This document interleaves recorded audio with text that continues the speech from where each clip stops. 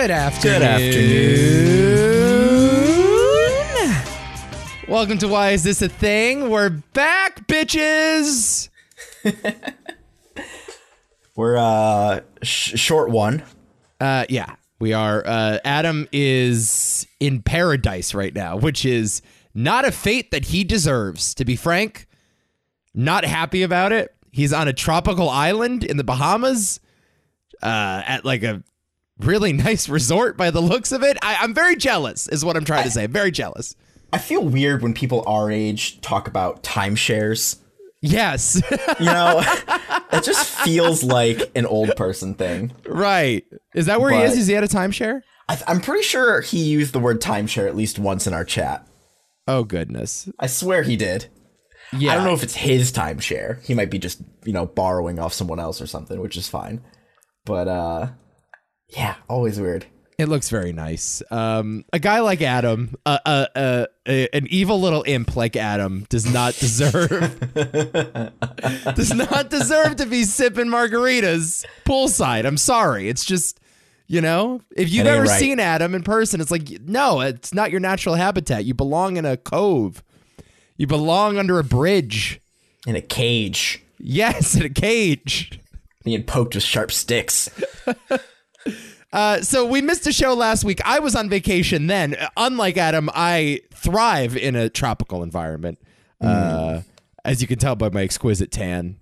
I'm sure all of the listeners can appreciate your tan. Yeah, you can just hear it. I mean, the confidence that I'm exuding. You can hear my olive skin. So I was on vacation and I let the fucking inmates run the asylum while I was gone. And how'd that work out, Nick? I do want to be clear. We recorded a show to be released last week, and it is entirely my fault. Yes. I mean, I fucked up my audition settings when I was working on a different project, didn't put them back. And as a result, my entire recording, you may have heard this on 2 Cents, but my entire audio was irreparably harmed. Okay, what kind of settings did you need to change for it to for the audio to sound like it's meant for a robot? Well, so I was trying to troubleshoot a different issue. So I was on one of those websites where they go 10 steps on how you could do this, and I went through every step and I fucked with all my settings. And one of them I didn't change back, and it was something along the lines of the actual encoding of my audio when it's being recorded. So as a result, it sounded like I was speaking Portuguese in a tin can in space while being shot with a BB gun or something. Right. Again, not a setting that you would ever need. That's what I mean. Why does Audition even have this available? Why did they make the Portuguese from space while being shot with a BB gun setting in the first place? That's Adobe. what I mean. Yeah. I don't understand Adobe. Right. By the way, this episode of Why Is This Thing brought to you by Adobe. Anti-ad. Can you imagine? I mean, that'd be great if you had a show where all of your sponsorships was just shitting on the brand that is paying you. Yeah. Doesn't Bill Burr do that or something? Yeah, that's generally Bill Burr's technique, yeah. He's like, I'm the Andes. No more clammy clam.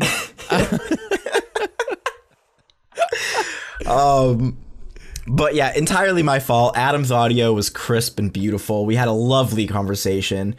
Seriously, almost full 2-hour conversation. No sidebar, full dialogue. No way. You did 2 hours?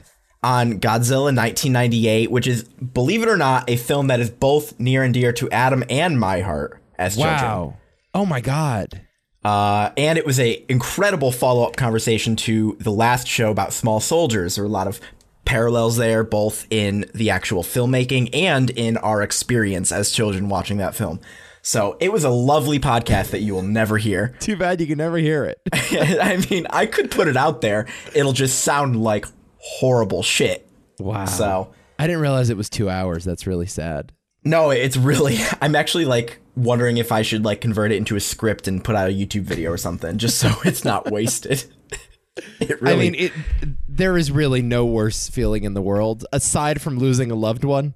I mean, that might be the worst thing, but I think it's loved one, losing your podcast audio, and accidentally letting go of a balloon. I think that's the top 3. I mean, yeah, like I don't know if I've ever had a hangover feel worse than the feeling right after losing podcast audio and realizing you're never going to get it back.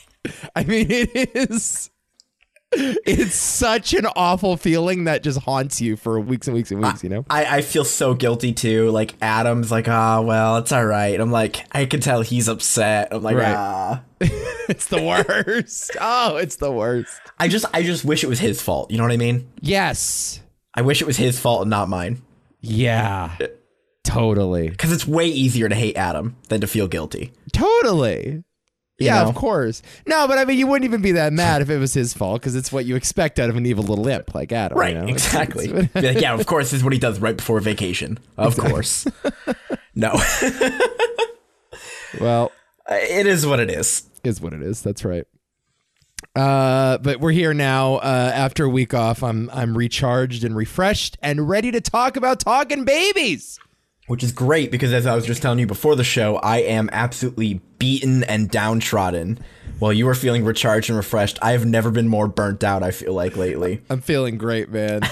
I'm 27 years young this week. Oh, wow, you're finally feeling young for once. No, honestly, everybody asks me, how old this year? And I'm like, 21. Just Stockholm syndrome yourself into... Yeah, I've been... or whatever. Just fucking gaslight yourself. Yeah, totally. Yeah, so we're talking about another movie of your childhood this week. This was your personal selection, 1999's Baby Geniuses. All of the movies we've done have been in the same like year range. Yeah, well, roughly. It's like 98. It was 98, 98, now 99. I'm counting the Godzilla film that will never be released. Well, my selection will be much different than that. It's going to be a completely different timetable. I'm zigging when everyone else zags, man. This movie is, from 1999, directed by Bob Clark, the director of A Christmas Story. Mm-hmm. That's, I guess, what he's most known for. Also did the 1974 horror film, cult classic horror film, Black Christmas. And 1981's Porky's. Are you familiar with Porky's, Nick? That sounds familiar, actually. Was that on Comedy Central all the time? Might have been. I don't know. I don't know if it would have been safe for Comedy Central. It was a sex comedy from 1981. It's basically softcore pornography. Oh, God. But it kicked off an entire run of 80s sex comedies. And it was basically the first one, and it was a phenomenon. It cost them $2.5 million to make. They ended up grossing $111 million worldwide. Holy shit. Like, it was a huge, huge, huge, huge movie. And so this guy, Bob Clark, kind of like in the source code of American cinema, he's buried under there. Between this and A Christmas Story, I mean, 2 seminal films. And Baby Geniuses, I guess that's 3. Yeah, I'm just what the hell? Yeah. What a weird what a mix. What a mix of films. What a career. And also directed Baby Geniuses 2, by the way, which I think we should talk about some other time, but this is a movie that you grew up with and you loved, but Baby Geniuses 2 is often referred to as one of the worst movies ever made, won a bunch of Razzies. It's one that always comes up whenever I'm looking for, bad movies to do on this show. I mean, yeah, to be clear, it's not like Baby Geniuses 1 is a stellar film either. Not exactly Chinatown. No. By any stretch of the imagination. This is one of those movies that, unlike Small Soldiers, unlike Godzilla 98, or many of the films from my childhood, this is one that I genuinely have not seen since I was a child. Right. Since I must have been 6 or 7. Now, what did you remember about it? Well, things came back to me as the movie went on. Mm-hmm. So I'll say the start of the film, where the child is running away and shows off his kung fu skills. And actually, specifically, the child trying to blend in with the statues. That was like a core memory Yeah. that lit up. That's a smart gag. That's a clever little gag. It felt a lot more clever when I was a kid, I'll tell you that. Definitely. It was one of those things that I feel like as a kid, it was like one of the smartest things I'd ever seen. And now as an adult, I'm like, wow, this is horrible, hot garbage. And then the end with the giant robot baby. Those are the two, I think, cornerstones of this film that really stuck with me. Yeah, I generally, when I think back to movies of my childhood, I do remember the beginning and the end. And I feel like the middle is usually a blur. The beginning, because like these movies, at least in our era, at least in our time, back in our day, we used to get them from Blockbuster, we used to have them on DVD, and we'd often start the movie and not finish them. And the climax is the last thing that you're left with. And like, that's usually the thing that's most notable. And all the other plot filler in the middle, like, I don't remember any of that shit. It's usually not that important either. No, usually. However, this movie is full of exposition. Like, there's Way a lot more of than it should be. a lot of expositional dialogue for no good reason. I mean, like there are step mothers and aunts and fake uncles, and like there's a very complicated family tree with layers and layers of trauma built into it. Like, there's a lot of explaining to do, and also the experimentation itself. The premise of the movie is also very complex in terms of where this organization is getting its funding from and what exactly they're doing to make these babies super geniuses. Yeah, it's bizarre, man. There's a lot of explaining. And I imagine when you saw this as a kid, I did not watch it as a kid, but I assume that your experience was quite confusing. I think it was one of those things where as a kid I watched it and it was like, haha, adult got hit, ha ha ha. Right. Like, I definitely did not pay any attention to the plot whatsoever. And, you know, it kind of gets away with one of these movies like this. They have this convoluted explanation of how science works or technology works, and it's obviously nonsensical. It totally gets away with it because their audience is like 8 years old and they don't understand anything anyways. Yeah, but it does sort of nod at the adults a few times, and I found all of those attempts to be actually quite crude and bad, not right? Tasteful. Yeah. You know, there are references to sex in the movie pretty explicitly. Yeah, when they're saying like, oh, we have no kids home, and they run upstairs like, yeah, Peter McNichol and Kim Cattrall play these two adoptive parents of these babies, these talking babies. Well, they're not. Well, I shouldn't say they're talking babies. I guess in the universe of this movie, all babies are able to communicate through baby talk. And what we assume is just gibberish burying is actually, the lead. Yeah. In the universe of this movie, all babies understand the fundamental nature of the universe. Right. And at age 2, they just suddenly forget it all. Now, is the implication there that they are reincarnated creatures? Is that the either implication? that or it's just passed down through ancestral DNA memory? Yeah. There's some core part of our DNA that understands the fundamental nature of the universe, but when we're 2, we get so sucked into our lives that we just forget it all. Sure, right. And you start Right. over. Right. Thanks for clarifying. It's fucking crazy. But anyway, the two adoptive parents in one particular scene are like, hey, let's start making another baby now. And they begin canoodling, and there's nothing explicit shown in the movie at all, but there are references to testicles. There are, I think the word gonad Gonads. is used a few times.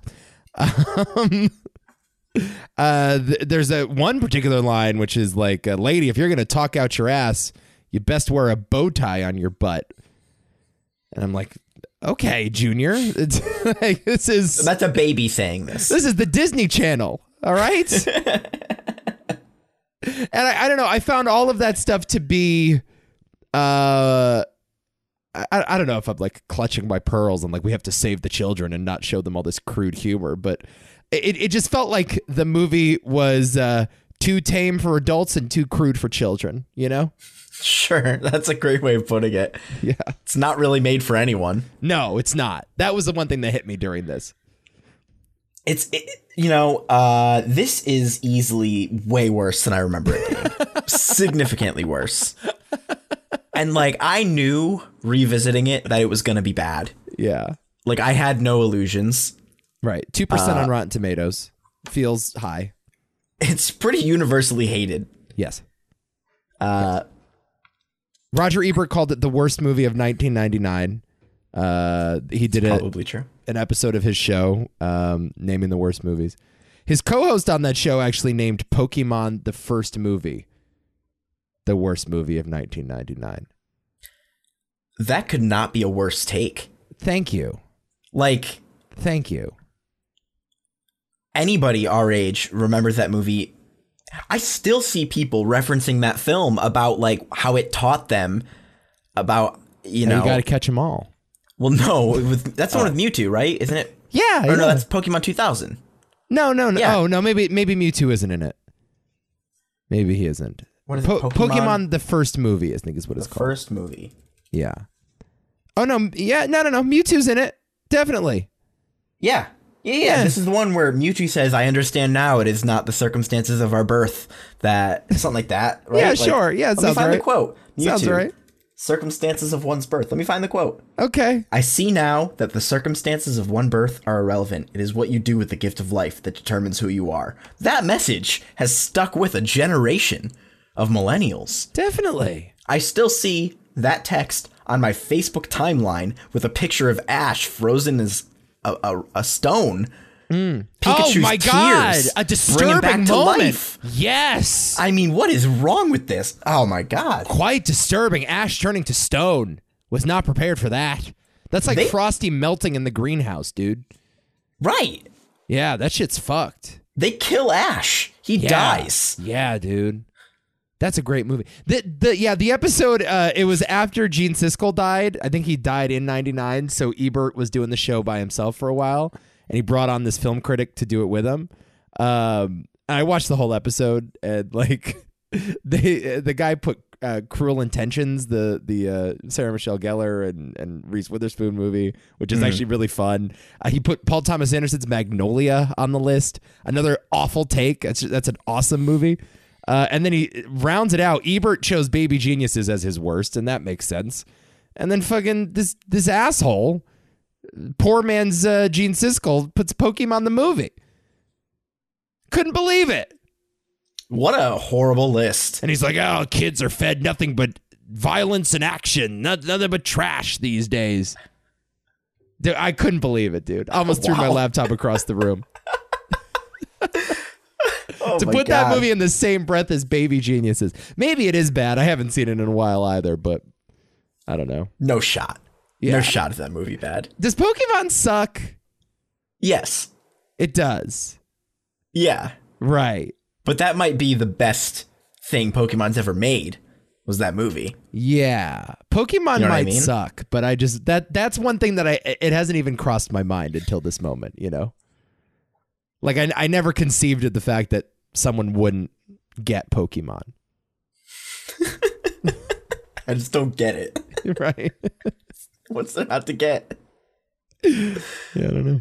Oh my gosh. Yeah, so that it did not earn any Razzie nominations that year, but it did earn 2 Stinker Awards. Apparently this was another thing happening in 99.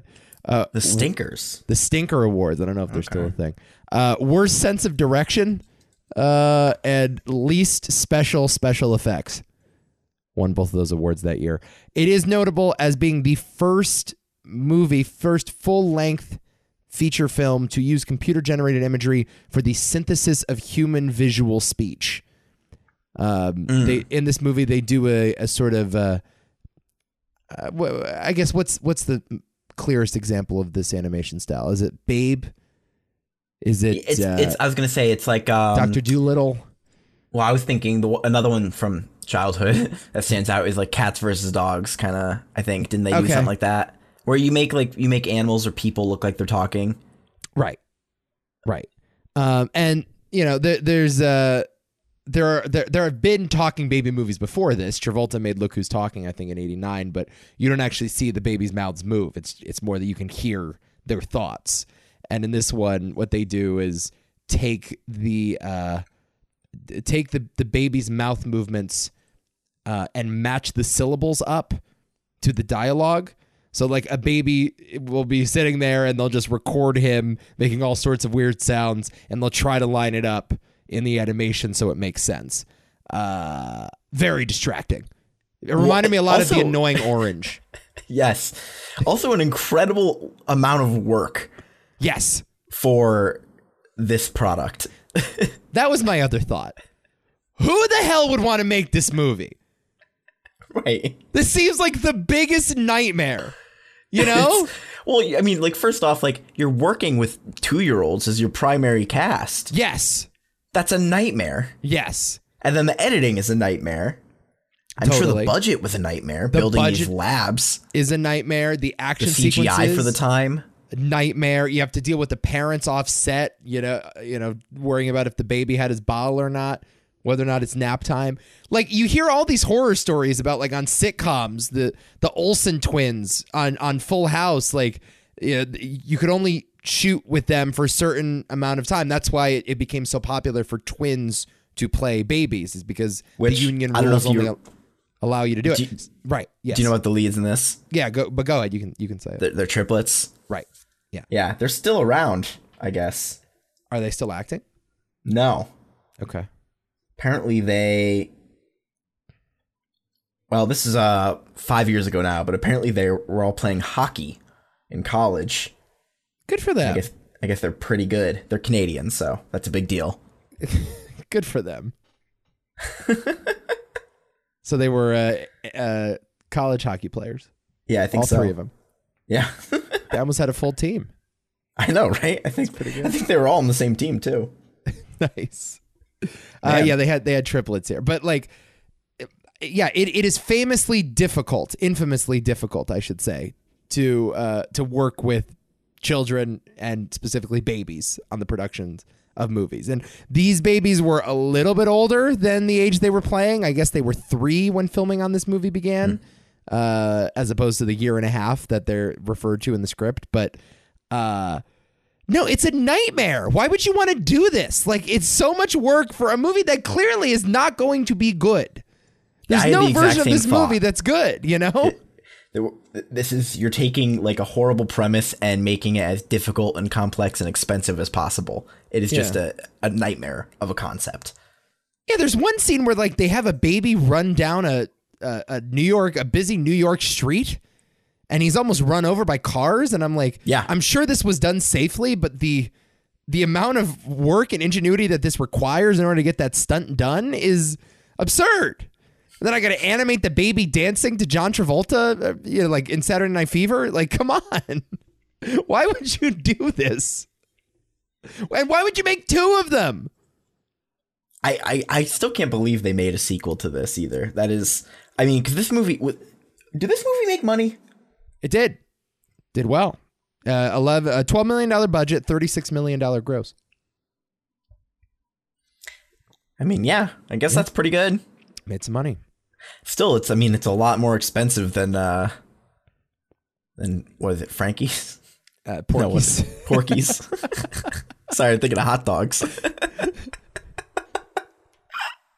Porky's, a lot more expensive than Porky's. There was another sex comedy in the 80s called Hot Dog the Movie. Oh, and I think it was about like, that might be a good one to do one time. We do like sex comedy month, but it's, I guess. Oh, yeah, that's. It's about, it's about like a ski resort where like teens just bang each other or whatever. It's called Hot Dog the Movie. Wow. Riveting. Hamburger the Movie too, I think. 80 sex comedies is a weird rabbit hole to fall into. Because those were kind of like the Liam Neeson action movies of their time. Like you could just make 1 million of them. They always made money. You could release them in January and no one would complain. I feel like that's kind of like the origin of like the American Pie, like that we sort of grew up with, I guess you could say. Yeah, I think American Pie is the natural extension of that. Yeah. Right. Yeah. They made a lot of those too. There are like 10 of them. I don't actually know how many there are. I think they're still making them. I think they're still doing direct-to-video.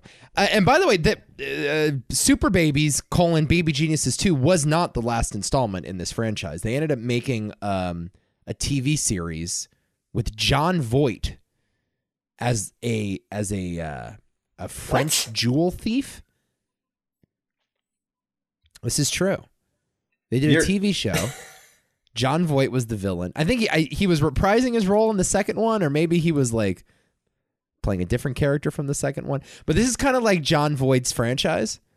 He produced the first movie, starred in the second movie, and then starred in the short-lived TV show that never got an American release. It only aired in Italy. Baby Geniuses? Baby Geniuses, the show, yeah. It only aired in Italy, and then what they did is they recut the episodes into short movies, and they released those direct to DVD, direct to video. Wow. Yeah. This was like in 2011. So if you look up Baby Genius sequels, there's like 3 of them. It's like Baby Geniuses Go to Paris, Baby Geniuses Take London, and Jon Voight is like top billed. That is ridiculous. I don't know what to say to that. Like, why is Jon Voight doing this? What does he see in this franchise? I think he sees a new house on Malibu Beach. I think that's what he sees. Okay. I think he sees townhouse on the Upper East Side. I think that's what he sees when the script for Baby Geniuses Invade the Louvre hit his desk. I think he sees paycheck. Oh my God. Yeah, it's crazy. Like we've definitely dipped our toe into these waters in the past, but when you see some of these overseas productions of movies with like major movie stars, like when we watched that Jackie Chan Schwarzenegger movie with like 10 different titles. Right. I mean, it's just insane how much money there is overseas for these actors, you know? Yeah, I guess like it's hard to remember that. Yeah. How what is it about that? Like, is it the language barrier that just like overseas quality doesn't matter as much because there's already a language barrier, so you don't realize it's bad as easily? Yeah, maybe. Is it just because America is where films are made? I think that's what it is. Yeah. I think, American movies are kind of the gold standard.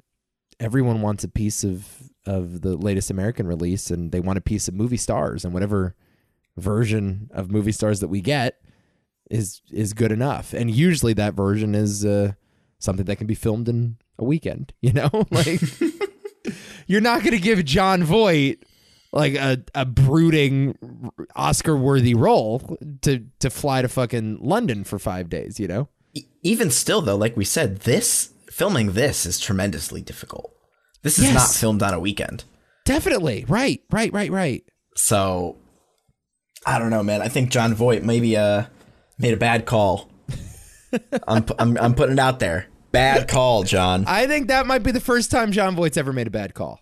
Might be the only time. It's usually the guy is dead on, Dead on. Usually just one of the great thinkers of our time, With his political support of candidates. Right. Always. Oh, knows how to back a winner. Knows how to back a winner, man. Can't say Jon Voight hasn't put the smart money where his mouth is. Okay. Baby Geniuses. Do you want to go through the plot of this movie? There's not really much to talk about here in terms of plot, but it is really bad. Yeah, I mean, so our main characters are these two twin babies who are, one of them is being kept at a secret laboratory at Baby Corp. Mm-hmm. And the other one was given to the CEO of Baby Corp's niece to raise. And they're basically trying to do an experiment proving that the Kinder method, which is the last name of the CEO of Baby Corp, produces smarter babies. So it's just a method of raising children. Mm. And it's like Mensa. No. But that it produces smarter babies, and she wanted a control being a regular childhood. So her niece is raising a child who has a twin brother, unbeknownst to her. Right. It is kind of like, it's kind of like that movie 3 Identical Strangers, that documentary. Did you ever see that? No. I think it's like from 2018. I highly recommend you watch this thing. I'm going to spoil the gist of the movie, but here it goes. So if you don't want to get spoiled on this 4-year-old documentary, cover your ears. There's these 3 guys that meet each other in adulthood. I forget exactly what the origin is, but like, I don't know if they run into each other on the street or a photo pops up online or something, but they soon realize that the 3 of them are triplets. And they do some digging and come to find out that when they were children, they were put up for an adoption by this shady orphanage that was doing experiments on twins and triplets to sort of measure the difference between nature and nurture. This is a real thing. This is an actual thing that happened. And they uncover this in the documentary. And like there's all of these scenes when they're in their their early years, when they're 6 or 7, people are visiting the home to like evaluate them, and the parents had no idea that there were twins and triplets out there. And what they came to find, this is another spoiler, but one of the triplets kills himself. And they come to find that there's actually a lot of trauma associated with separating these twins and triplets at birth. It's a really fascinating documentary. It's like, it's one of those stories where it's like, this is horror movie shit. This is Baby Geniuses shit. I don't see how you can, like, I've never understood the motive, because like, you can't publish that paper. Right. Like, what's the point of doing this experiment? Yeah, it's Dr. Evil shit. You can't, published in Nature magazine. Right. They published their study to the police as they turned themselves in. Like, what are you gonna do? In Scientist Quarterly, here's a study from Spectre. They decided to poison an entire African village to determine the effects that. Like, what do you do? You can't just do that. That's an excellent point. I was going to say it's similar to like the Prince and the Pauper story, except not at all. Sure. Right. They could have made it similar to the Prince and the Pauper story, but instead they chose the evil baby experiment route. So the brothers, the smart one who is in a lab, also it's kind of messed up that one of them is just smarter than the other. So this is what I'm not clear on. Are all the babies in this universe able to communicate, or are the geniuses the only ones able to communicate? No, I think all of them are. Okay.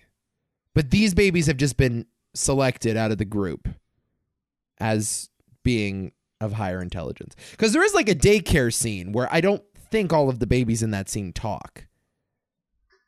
Do you know what I mean? I guess you may. Well, but didn't the whole crowd of them comes up to the twin at one point and like, so you gonna tell us what's going on? Oh, right. So I think they can. I just think that they were just like background characters that didn't matter. Okay. Got it. But yeah, it's a little unclear. But the whole idea is that, like I said, all of these babies inherently know the secrets of the universe until they're 2. On the dot, according to Christopher Lloyd. Yeah, Christopher Lloyd is also in this movie. As a like minor supporting character. Yeah, it's wild. Like not even nobody. He's nobody. Yeah. But also he's not just like, it's not just a cameo. Like he's in the whole movie playing nobody. Yeah. Literally. Isn't that crazy? Yeah, he has this weird like goatee and like balding look. Like I don't know. Like it's a transformative performance. It's kind of a thankless role. It's one of those things where it's like, yeah, there's actually a lot of like speaking parts. Like there's a lot of like screen time for him, and he's not really doing anything with it. So it just felt like he showed up on set for a lot of nothing. It's very strange bit of casting. Very strange. I wonder how much he got paid. I assume pretty handsomely. I'm guessing that he was because he's the only name in this movie, as far as I can tell.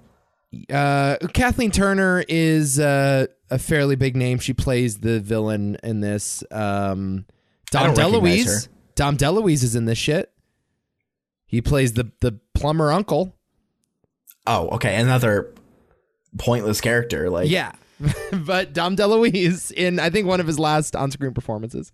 It's like having like Brad Pitt play the mailman, and right. he's in the movie 10 times delivering the mail, but that's all he does. Like, totally. It's crazy. Kim Cattrall, you'd probably best know from Sex and the City. Yeah. I wouldn't. Sure. I wouldn't know her from that, but I'll take your word for it. Yeah, Christopher Lloyd, though, is really trapped in a prison of his own design here. It's kind of disturbing to watch. It doesn't... Did you see Nobody from a few years ago? The Bob Odenkirk action thriller? Yeah. You saw that? Yeah. So Christopher Lloyd is in that as his father. And that's right, he is. Remember that? And when I heard that casting, I'm like, oh, wait a minute. This might be something cool. Like, this might be like Christopher Lloyd comes back for one last rodeo. And it wasn't that. I remember being very disappointed by that. It was a little weird. He had a moment. He had a nice moment in that movie. He got to shoot things at the end. That whole movie was a little weird because you just have comedians playing like John Wick. Right. Right? I mean, that whole movie is inherently kind of weird. Yeah, but it's yeah, he's one of those guys where isn't like RZA in that movie too? It's like it's a bunch of like non-actors doing that shit. Christopher Lloyd's career is a very interesting one to talk about, and specifically the real deterioration. Yeah, Lloyd's one of those guys that I wish took a turn into drama. Like, it felt like he was made for that, because he had a run in the late 80s from Back to the Future to Who Framed Roger Rabbit. Just incredible performances. Like, generation-defining performances. Doc Brown is an iconic film character because of him. Like, no one else could have done that role. And I feel like he could have made a Robin Williams-esque turn at the end of it and started doing, like, crowd-pleasing, family-centric dramas. He could have done a Good Will Hunting, I feel like, towards the end. And he never made that turn. And I'm kind of disappointed by that. Yeah, and it doesn't feel like he's ever even met that comedic role ever again. Right. No, right. Like he just started doing kids' movies. Sure. Well, I think he started doing voice work, probably.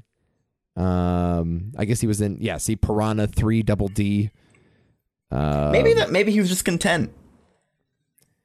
Yeah, I guess so. I don't know. There was always something about him where I'm like, because again, Back to the Future, that is it's a great comedic performance, but it's also like a very solid dramatic performance. Like there is pathos to that character.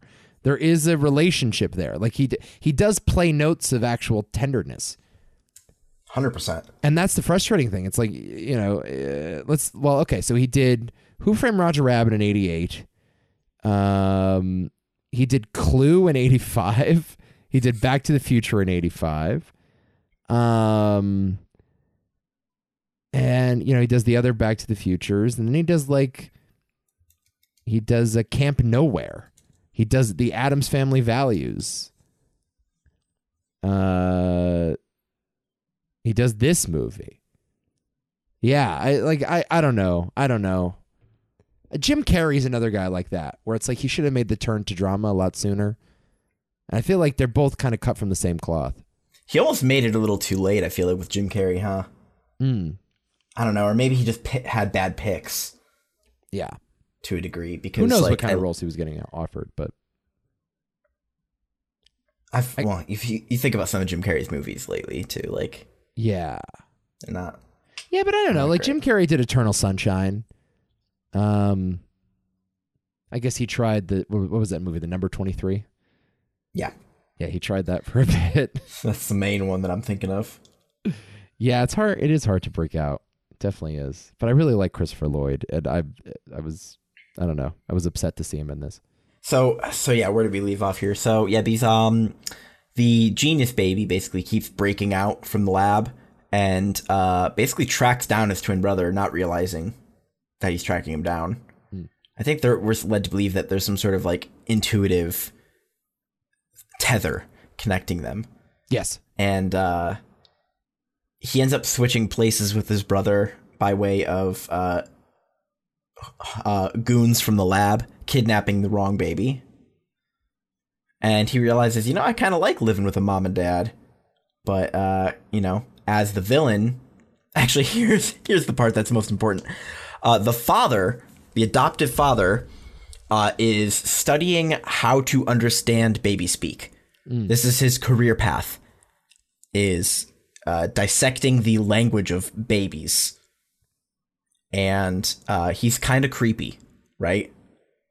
Yeah. The whole movie, he's like obsessively trying to talk to young children. Yeah, I think, the other characters are kind of, well, maybe they're charmed by his quirkiness. They're never like, this guy's a fucking weirdo, but they're also like, oh, old dad being dad again. I don't know. I found his performance very fucking creepy and not endearing, personally. But he's right, though. He's proven right. Sure. by a miracle. This lunatic theory. But yeah, he ends up being able to actually talk to babies and understand them. And so he learns of the evil plan that they have these two babies and they're going to move them all to Liechtenstein. So they go and try to rescue the babies. And our baby genius coordinates with a bunch of other babies to rescue them and stop the villain at a baby-themed theme park. Yes. Which is also... I don't understand... Like, I understand, like, theme parks, like, Six Flags, there are a lot of superhero themes, or... Sure. You go to a Wild West theme park. Sure, it's Wild West theme. Baby theme, though. Like, the theme is babies. And they're using this park to fund the research? Is that what the thing is here? Or maybe it's just built on top of the lab or something? Yeah. I don't really know. Yeah. I think it's built on top of the lab. And they have, like, a giant baby that goes walking around. It's like a robot baby. That's the mascot. Yeah, there are also, like, robot animals at the petting zoo that the babies are able to control with remote controls. There's also murderous clowns. Murderous clowns. It's a real just mishmash of 90s tech, of just 90s fantasy tech. Just like all they were missing were a couple floppy disks. You know what I mean? Mm-hmm. Yeah. All they were missing was like to zoom, enhance, none of that. But oh my God, that's Jason Bourne. That's all they were missing. Every time I hear the word enhance in a film, it automatically loses 1 star. You know what I mean? Yeah, I just think of Tommy Lee Jones just ripping his glasses off. And it's like, wait a minute, who is that?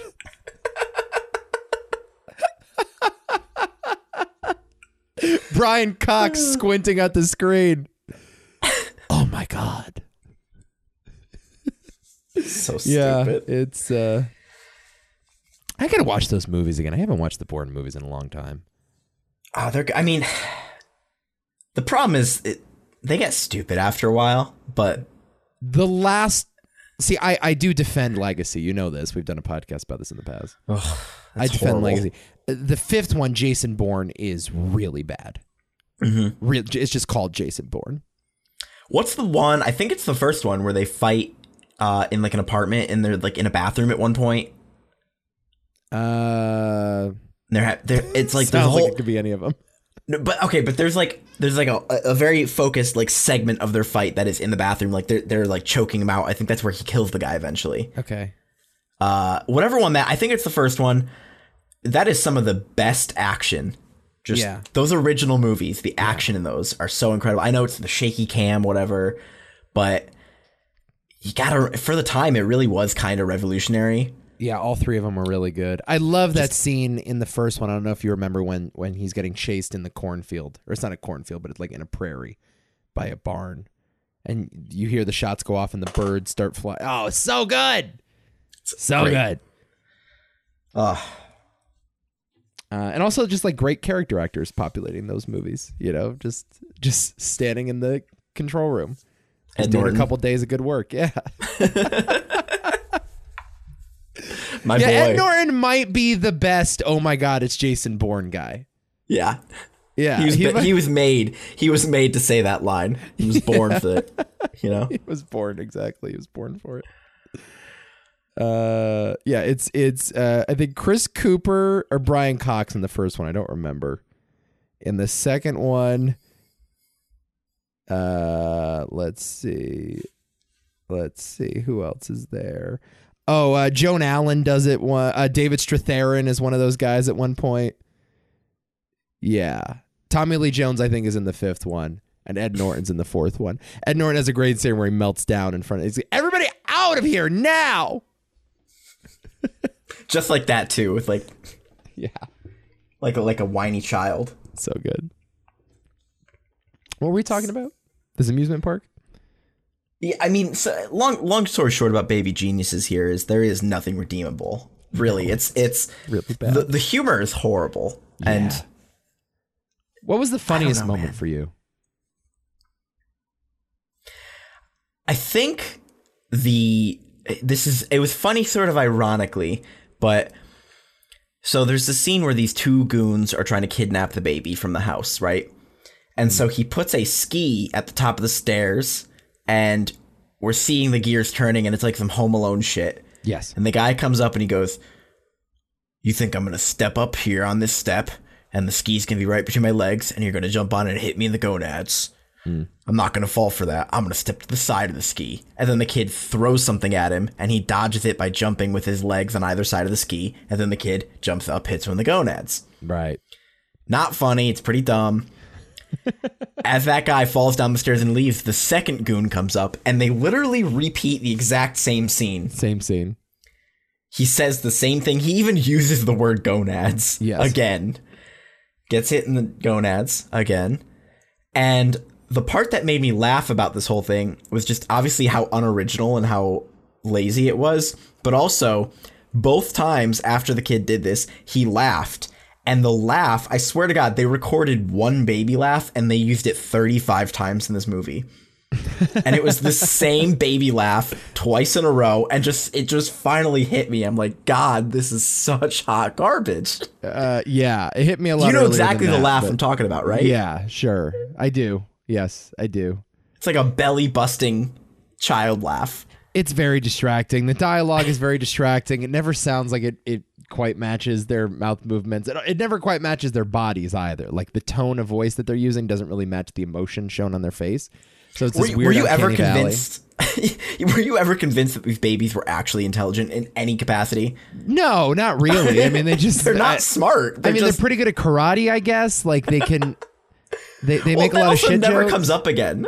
He does karate at the beginning, and then it never comes. He doesn't do karate again. No, there are some punches thrown. Like I don't understand like why the intelligence of these babies would also give them superhuman strength, but they are given superhuman strength. You're still getting punched by a baby. Yeah. Right. Yeah. It's bizarre. I'm pretty sure I could take a baby. I don't know. Oh my God, I'd kill that fucking baby. I would destroy put that baby in a headlock. It's over. Oh, they can't even keep their heads up. No, you ever see a baby? Yeah, they're fucking leaning over all the time. The neck just moves, and I also love the implication that these babies are super geniuses, but they still shit their pants. Right. Well, that's kind of the supposed to be the comedy in the movie is that they're babies, but they have gravy diapers, I think is the phrase they use. Oh. At one point, a dog refers to the baby's diapers as gravy diapers. And I'm like, do dogs talk away. Too? Yeah. Yeah, well, apparently babies can understand dogs in this movie. Right. Yeah. It's just really bad. I guess my favorite scene is when he's smoking the cigar. I think it's kind of funny having a baby smoke a cigar. Where he puts on this full... Okay, it was kind of funny. Yeah, he's wearing a hat and a trench coat. He's kidnapped by a homeless man, yeah. But he's walking down the street and going like, hello to everybody he sees, like bringing attention to himself, and then is immediately caught. And he's like, this disguise sucks. Like, you said hi to everyone. I guess a cigar will never not be funny to me. Just a baby You know? with a cigar. Anybody with a cigar, a monkey with a cigar, baby, all of it. Anybody with a cigar. Yeah. Yeah, I don't know, man. It's Adam, I think, did not want to be here today, in addition to also not being able to be here today. He fled to the Bahamas because of this. Yeah, he did. We mentioned this. We floated Baby Geniuses as an idea. As a matter of fact, I floated Baby Geniuses as an idea years ago, and I recall Adam being just absolutely against it. He's like, do not make me watch that movie. Oh, there was one more line I want to shout out quickly. When he, like, sexually harasses the little girl. When Sly, our main character, climbs into a stroller. When the baby... Yeah. Yes, and is like, take off your clothes. And the girl is like, oh, why don't you buy me dinner first, Tiger? Yeah, that was a little uncomfortable. That definitely felt like some 99 humor. Uncomfortable. How about the fucking, how about Dickie, the ice pick? How about that kid? Yeah, that gag didn't really work for me, huh? Yeah, there's this one kid who's like rebelling, I guess. He can't keep a steady job, and he works at this nursery with these children. And at one point he has like pink hair and a nose ring. Another point he tattoos tattoos a stop sign to his forehead.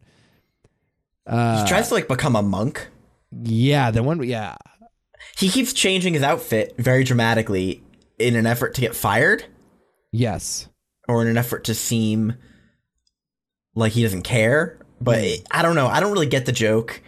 It was definitely for the parents to be like, haha, your teenager just wants to, I don't know, be a teenager. I don't really get the joke. It wasn't very funny.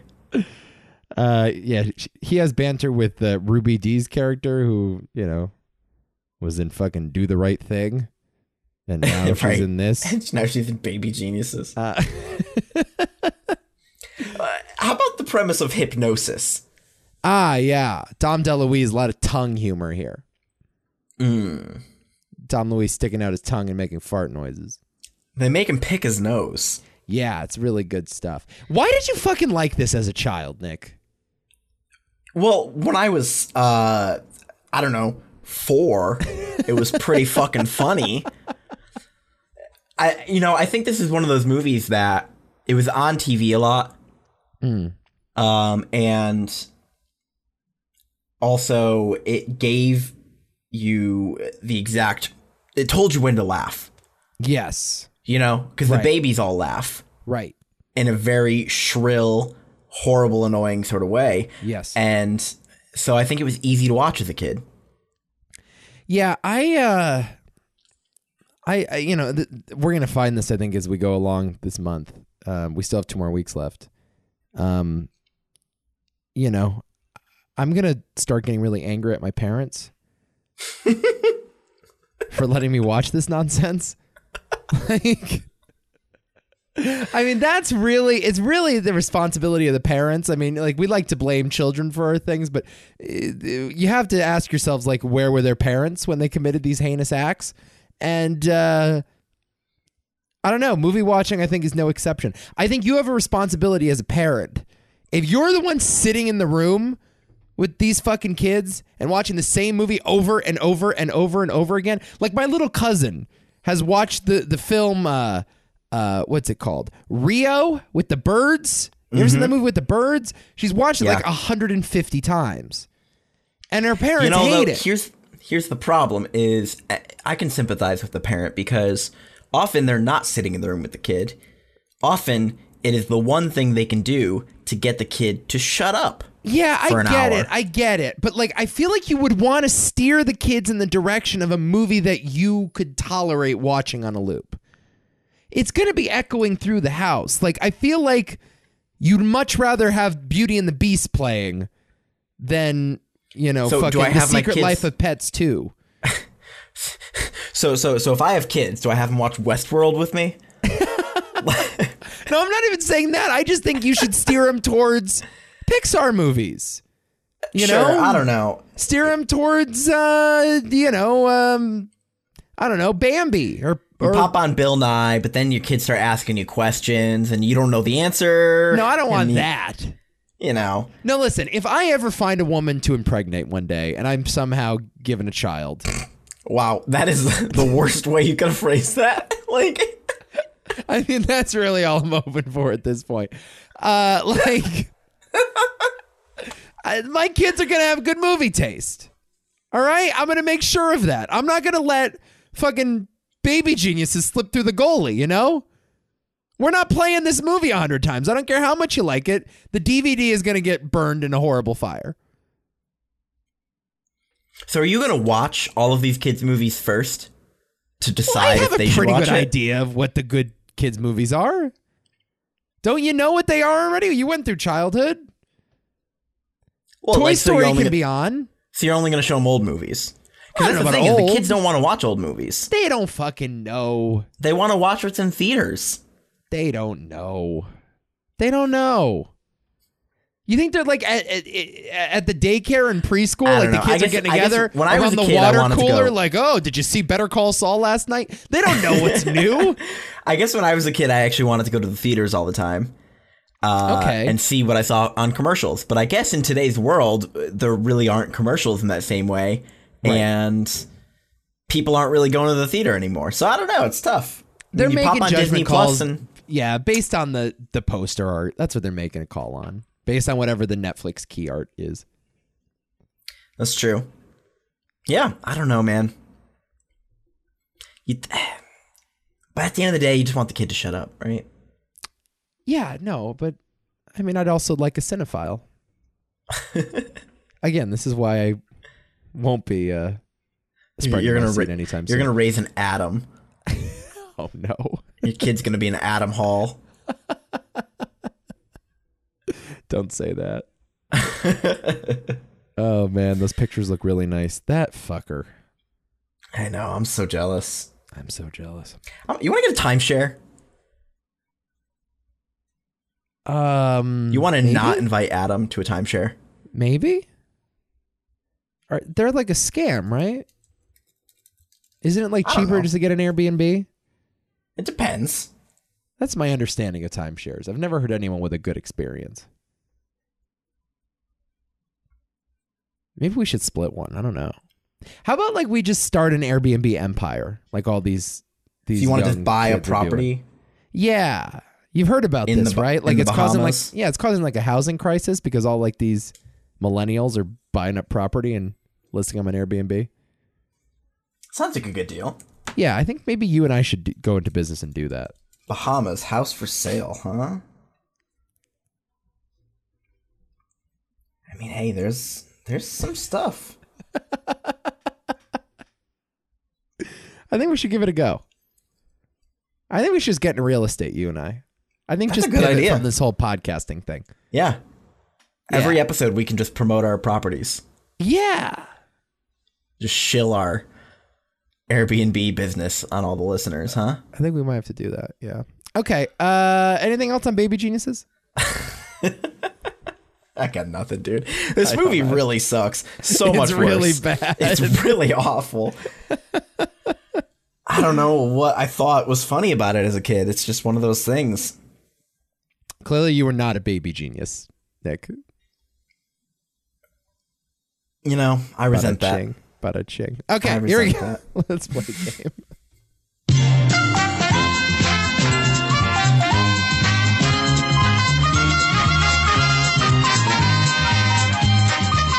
How many Drew Carey?